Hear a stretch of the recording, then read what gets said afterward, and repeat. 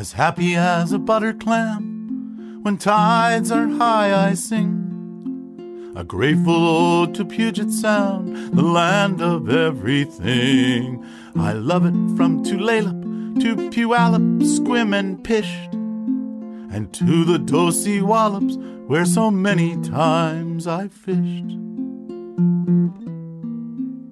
From Brinnon to the Bocacheel, from Lummi to La Push, and from the lordly Salduck to lovely Duckabush, from Samish to Sammamish, Suquamish to Quilcene. The climate is so friendly, it's a land that's evergreen. Hello, and welcome to the History of the Evergreen State podcast. I'm your host, John C., and thank you for listening to episode 21, Benjamin F. Kendall, Part 2. If you missed episode 20, then I recommend that you pause this episode and go listen to it. Previously, I had finished the broadcast by discussing how Benjamin F. Kendall had been fired from his position as Superintendent of Indian Affairs for the Territory of Washington. This has been his previous position for only a couple of months. As a result of his ordeal, Benjamin Kendall was extremely resentful, and thinking that he had been humiliated through the columns of the Washington Standard, Kendall was resolved to utilize a similar medium to annoy his former adversaries. He opted to work for the Puget Sound Herald, and his editorials in the Steilacoom newspaper became increasingly violent as a result of his easiness of composition, terseness, and power of emotion, according to the article. On the 17th of July, 1862, he launched a verbal salvo at Anson Henry. The question, "Do we have a swindler in our midst?" is addressed. The article was initially published in the Puget Sound Herald and then in the Olympia Overland Press the following week. Kendall accused Henry of being able to do anything and everything to suit the occasion, even stealing public cash from the government. Henry, on the other hand, believing that the editorial had truly been penned by A.M. Poe, editor of the Overland Press, set out in quest of the editor. Poe was quietly smoking a cigarette when he found him in Mr. Sylvester's store. With no pomp and circumstance, Henry struck Poe with his cane, with Poe returning the blows with a relatively light walking cane.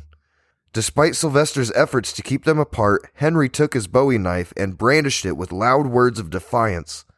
Poe refused to take Henry's threat seriously, and the conflict came to a peaceful conclusion without any bloodshed. The almost comical nature of the struggle was significant for two reasons. First, it demonstrated that what had previously been a battle of words was swiftly going into the realm of physical violence. It was almost too late to save the situation, and the beginning of the end came early in August, when Kendall, acting as Poe's attorney, took over management of the Overland Press while Poe was in California recovering from his declining state of health. Kendall's political opponents suffered a double blow as a result of this. It wasn't just that Kendall suddenly owned his own newspaper, he also assumed control of the public printing contract which had been sought by Murphy of the Standard as a political plum. According to an article published in the Portland Oregonian newspaper in September of 1862, the following will happen soon after. In this way, Mr. Kendall will be able to fully reveal all of the petty shenanigan games that have been going on among certain political parties over there. Dr. Henry and Kendall are expected to have a physical altercation, assuming Kendall has the fortitude to survive the encounter. This, on the other hand, is seen as highly unlikely. Kendall, on the other hand, had the pluck, raising his sights to include not just Anson Henry, but also Elwood Evans, William Wallace, and Frank Clark, who was at that time the Democratic representative for Pierce County in the territorial legislature. He went so far as to criticize certain parts of the clergy. This is what the Overland Press had to say about the territory on the 29th of September, 1862. This territory displays in the present corps of officials a spectacle not unworthy of the humor of a juvenile or the pencil of a Hogarth. Even those in positions of authority within the church are unable to help themselves, because they believe that all communications must be conducted through sloppy grammar, diluted weak logic, and poor orthography. The entire situation is predicted on the pathological ambition of every official out here to be the mouthpiece for the people and to elevate himself to the position of delegate or possibly senator of the expecting state. The populace will, in due course, open their eyes to itinerant demagogues and preachers who engage in poker games. Despite the fact that Kendall was cautious not to name names in his type of editorial, there was enough truth in it to scare and offend those who were the target of it. During this time, he was neither editing his paper or providing legal assistance to the Puget Sound Agricultural Company. He was preoccupied with other personal concerns. He was a somewhat successful businessman who was also attractive and exceptionally handsome. He had few close acquaintances, particularly those who shared his interest in academic activities. He also did not have a wife or any other likely chances for marriage. He was not alone in this, as there were at least 2,000 other bachelors in the territory at the time. Furthermore, a man with Kendall's particular background and temperament had a desperate need for a confidant to whom he could turn. No one realized the importance of this more than Kendall himself, who traveled north to Victoria in early October of 1862 with the intention of selecting a wife from among the late arrivals there, according to an edition of the Puget Sound Herald. Kendall was not the only one who realized the importance of this. We can only speculate about what could have happened had he been successful in finding a bride, but we can look back and see what transpired in part as a result of his failure. His anguish and frustration were channeled into the editorials of the Overland Press upon his return to Olympia, where he was much more despondent than before. It was attempted to force George Roberts, a farmer and agent for the Puget Sound Agricultural Company, off the Cowlitz Farms 2 weeks later on the night of October 24th. Despite the fact that Roberts was not attacked, his barn and numerous other structures were set on fire and destroyed. According to Kendall, a close friend of Roberts, Horace Howe, a 70-year-old farmer who had been working on the Cowlitz River for numerous years, was the one who set the fire to the cabin. Instead of filing a lawsuit against Howe, Kendall utilized the editorial columns of his newspaper to describe the incident and state his conclusion. According to popular belief, Horace Howe is the elderly gray-bearded criminal who sought to carry out this right-handed diabolical crime in the first place. In the meantime, this robbery veteran continues his heinous task. We have faith in the miserable may meet his desolation, the gallows, at some point in his life. Kendall had unknowingly provided his adversaries with a much-needed weapon.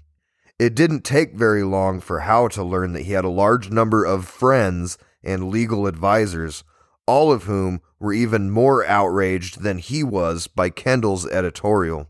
He made his public debut in Olympia a month later. He had passed Kendall several times on the street, but it took him a whole week to make up his mind about him. The fact that he had to wait more than a month to travel to Olympia appears to support Kendall's conclusion that Howe was provoked into attacking him, contrary to his own plans by individuals in Olympia who were a little apprehensive about taking up the job for themselves. It was said in Olympia that groups could have a good time if they congregated in front of Aunt Becky's Pacific Restaurant on Saturday morning, December 20th, just before 9 o'clock. At approximately 9 o'clock in the morning, Kendall emerged from the restaurant and stopped to chat with a Mr. Fletcher about the public printing contract that Henry and Evans were trying to wrest from the Overland Press for the Standard newspaper during the 10th Legislative Assembly session. When Howe came around the corner of 3rd and Main Streets, he didn't say anything. Instead, he walked over to where the two men were chatting and brought his own ox switch down on Kendall's shoulders without saying a word. After months of battling public opinion and Confederate troops, the man who had endured so much suddenly revealed a completely new side to his enigmatic personality.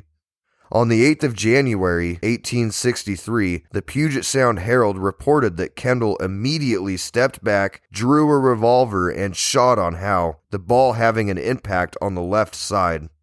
Kendall began running towards the direction of his office, running sideways but at a good pace, and firing at Howe the entire time.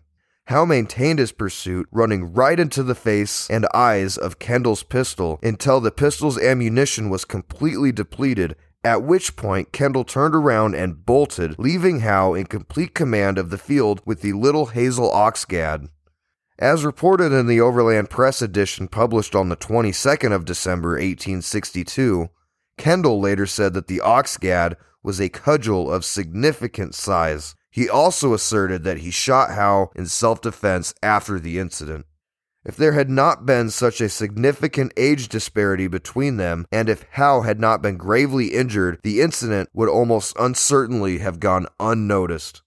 Nonetheless, the sight of a 70-year-old man following a young opponent proved too much for the onlookers to bear. In order to increase the level of excitement, Kendall's adversaries worked tirelessly to create further controversy.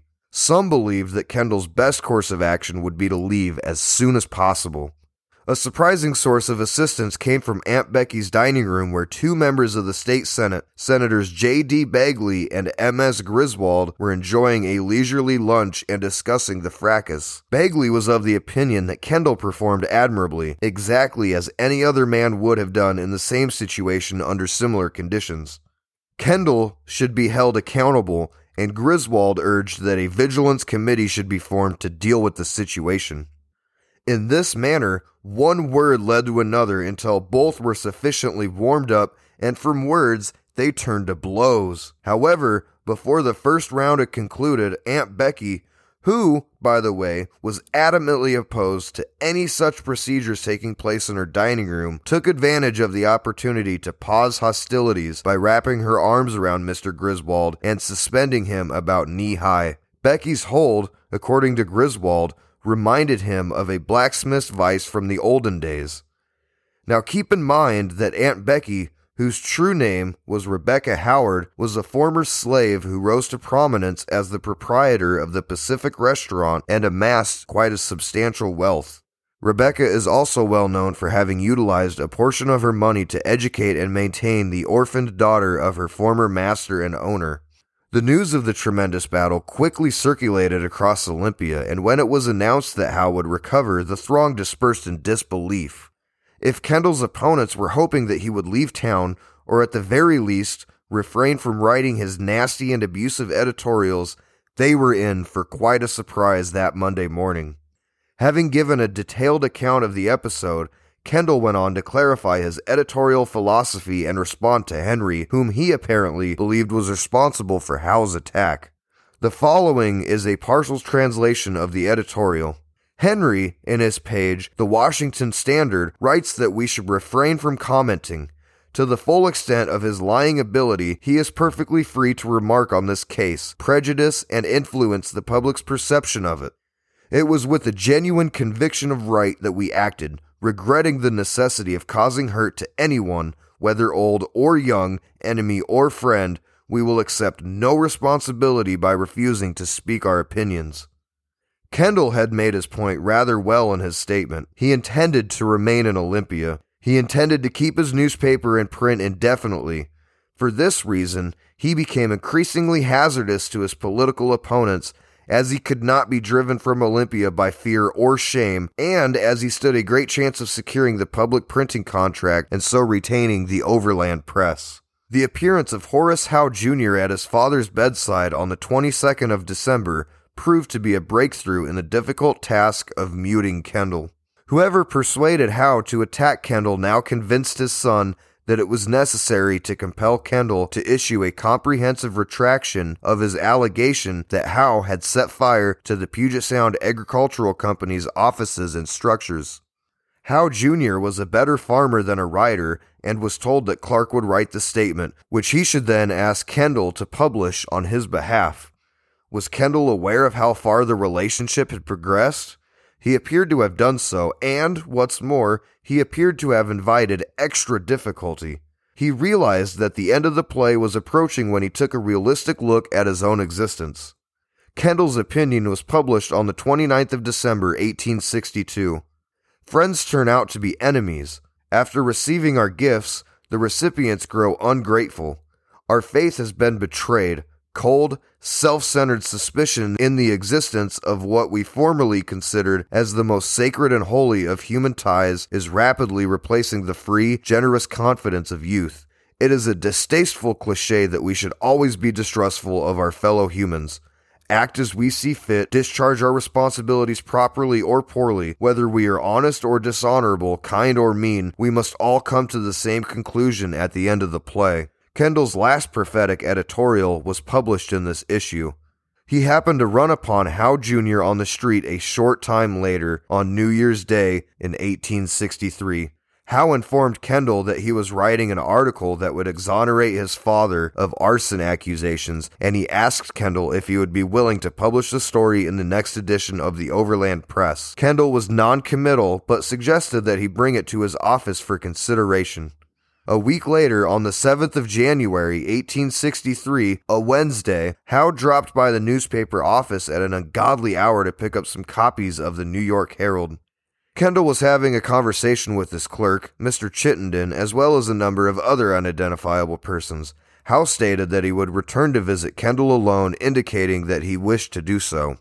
He visited a second time, but it wasn't until his third visit, around noon, that the office was completely empty, save for Chittenden and Kendall. Clearly uncomfortable, Howe pushed past the clerk and demanded to speak with Kendall in private in the back room. Kendall agreed. He got up from his chair and escorted him into the back office. The door was locked and then bolted, and Kendall invited Howe Jr. to take a seat. Mr. Chittenden apparently overheard the conversation, and he estimated that between 6 and 8 minutes were spent in hush talk, of which he understood only a little. The sound of a pistol was heard, followed by a few seconds of silence. When the door opened, Howe bolted out of the room, yanking the door open behind him. Meanwhile, Kendall walked to the door of his office and yanked it open, exclaiming that he had been shot. He then gripped the mantel shelf and reeled forward, collapsing onto the fireplace underneath it. According to later reports, Kendall was killed by the ball from a Derringer pistol, which was just a trifle smaller in size than the colonel's Navy revolver, according to an inquest. The ball had become trapped in his chest cavity. Kendall made no indication that he was armed, and he was unable to communicate during the 30 minutes before he died, other than to say, "I'm shot." Kendall died as a result of his injuries. Howe screamed that he had killed Kendall in self-defense, according to the teenage clerk who testified at the preliminary hearing. Howe had fled from the crime scene and straight to jail, possibly having practiced his assassination routine. He did not make any attempt to flee.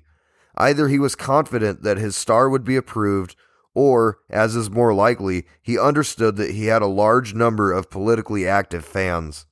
With the exception of the repeated declaration, "I shot him in self-defense," Howe declined to provide any other comment. A preliminary examination was held at the courthouse on Saturday, the 10th of January, 3 days following Kendall's death, according to court records. Defending the territory in the case was Judge William Strong, a former Associate Justice of the Territorial Supreme Court, and Judge Edward Lander, who both served on the Territorial Supreme Court and had worked closely with Kendall. Howe's attorneys, Frank Clark and Judge O.B. McFadden, were retained. Surprisingly, Clark informed the court that he was willing to have Howe remanded to the custody of the sheriff, where he would remain until his trial for first-degree murder was scheduled for the next session of the 2nd District Court of Appeals. He then moved that the hearing be waived, stating that it was unnecessary because it was for the advantage of the accused and that Howe was prepared to stand trial and that there was no reason to continue. When Judge Strong protested and the court supported his objection, Clark stated that he did not want any additional time to prepare his case and requested that the case be adjourned until the following Monday. In the same way, his request was turned down. Kendall's clerk, Mr. Chittenden, gave brief testimony on the stand, and after that, Judge Strong asked that Clark be called to the witness stand. He raised an objection but was overruled once more. During the subsequent examination, Judge Strong presented Clark the notice Howe had requested Kendall to post shortly prior to the murder, which Clark acknowledged. "Mr. Clark, may I ask you a question?" said Judge Strong. "Please read this paper and respond to my query. Is this the first time you've come across this newspaper?" "I'm not going to testify that I did it," Clark responded. In spite of numerous rephrasings of the question, Judge Strong was never able to obtain an unequivocal response from Clark other than, "I mean exactly what I say and do not want the court to put language in my mouth." The 2 Derringers that Howe was carrying, one of which he used to shoot Kendall, were discovered and destroyed by police. Clark was asked if he could identify them, and he stated that he was unable to do so throughout his testimony. When asked if he had a pair of pistols similar to those used by Howe, Clark responded by saying that he did. When he was asked where they were, he declined to provide an answer. Regardless of who provided Howe with the pistols, Clark had a great alibi for his conduct in the hours leading up to the murder, and he knew it. He was in attendance at the daily session of the 10th Legislature in his capacity as a Democratic legislator for Pierce and Squamish counties. No evidence points to Anson Henry being present on the morning of Howe's murder, but he appears to be equally responsible for supplying the weapons to Howe and his accomplices. In reality, there was some speculation that Clark had declined to answer Judge Strong's questions during the inquiry in order to protect the Surveyor General's reputation. Following the conclusion of the examination, the three most widely read newspapers in the territory published different accounts of Clark's deposition. The Washington Standard avoided making any comments other than to say, "Due to the overwhelming volume of our columns, we are unable to publish the proof." Judge Edward Lander directed the Overland Press, which noted in its 12th of January 1863 edition that the refusal of the witness to answer questions gives rise to many unpleasant surmises in reference to Mr. Clark's association with this sorrowful occurrence. Frank Clark was defended by the Puget Sound Herald of Steilacoom, which published an editorial on the 22nd of January stating that the testimony is an unjustifiable attack upon the character of Frank Clark. There's a good chance that the prosecution was kind enough not to arouse any further public indignation, said the prosecutor. As an aside, I'd like to point out that Charles Prosh, the editor of the Puget Sound Herald, was, paradoxically, just as good of a friend to Kendall as he was to Clark, yet it appears that Prosh believed Clark had less to do with the murder than Henry did.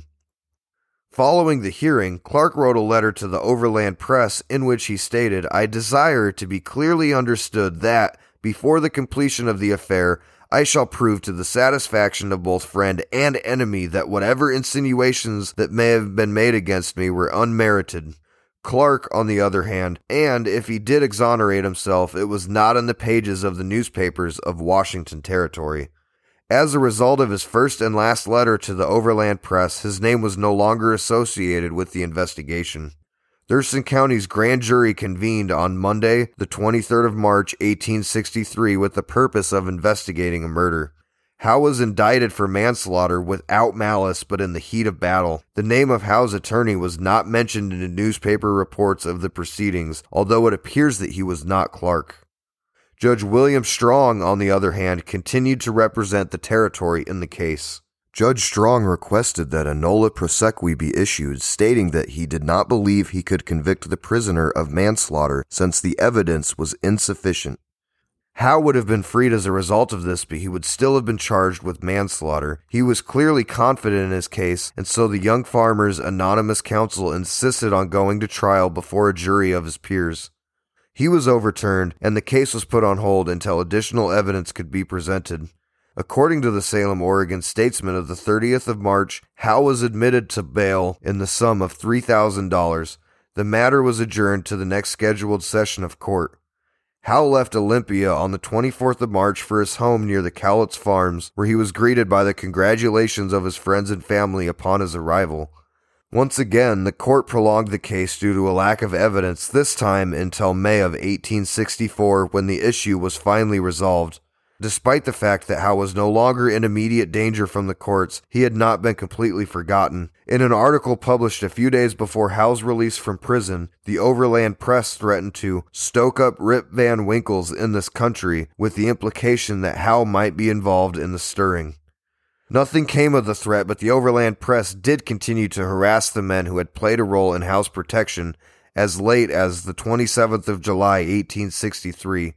It stated, "In the 3rd District Court the other day, a man was fined $400 and imprisoned for 20 days for striking another man on the sconce. What a wretched devil! He didn't know how to appeal to the refined sympathies of the grand jury, which he didn't understand. He should have broken into the victim's private quarters and shot him in the heart with a derringer, as opposed to a shotgun. That's the best way to present a compelling argument in some of Washington's courts." Approximately 1 month later, Howe vanished without a trace. Some of his neighbors said that he had relocated to California, while others implied that he had died in a mysterious accident. It was also rumored that he committed himself or drowned by accident, although no evidence to support these assertions has ever been presented. The news of Howe's death reached Olympia in May of 1864, and the case was immediately dismissed from the court's docket. Kendall's assassination had become a riddle within an enigma, and the investigation was still ongoing. The answers to several of the questions would never be provided. In light of the fact that Howe had acknowledged to killing Kendall and the grand jury had returned an indictment for manslaughter, why did Judge Strong enter a nolle prosequi? Who was it that provided bail bond money to the destitute Howe? Why was it that the prosecution was never able to locate the necessary witnesses? Was Howe actually drowned by accident, or was he, too, murdered by those who feared what he might say if he were ever convicted of a crime against them? Is it true that Howe traveled to California? Was the narrative of his death a fabrication for the sake of it all? We will never know the answers to these questions, and as a result, it will always be an mystery to the people of Washington. The four key characters in this dramatic episode made the decision to remain completely silent. Kendall's murder and Howe's disappearance appear to have raised a slew of questions, and it appears that any one of them may have provided an answer. During the summer of 1865, Anson Henry was 64 years old and still serving as the Surveyor General of Washington Territory when he perished on the ill-fated steamboat the Brother Jonathan. Elwood Evans went on to win more political successes, and 8 years before his death in 1890, he gave a brief account of Kendall's political career to historian Hubert Howe Bancroft, which was published in 1890. The fact that he may have played a role in Kendall's murder and subsequent cover-up was not mentioned to Bancroft or in his letters, despite his otherwise communicative demeanor.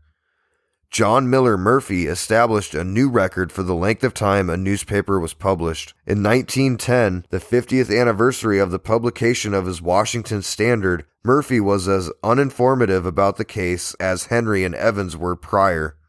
Frank Clark was a successful criminal defense attorney, but he was unsuccessful in his attempt to be elected to the United States Congress in 1867.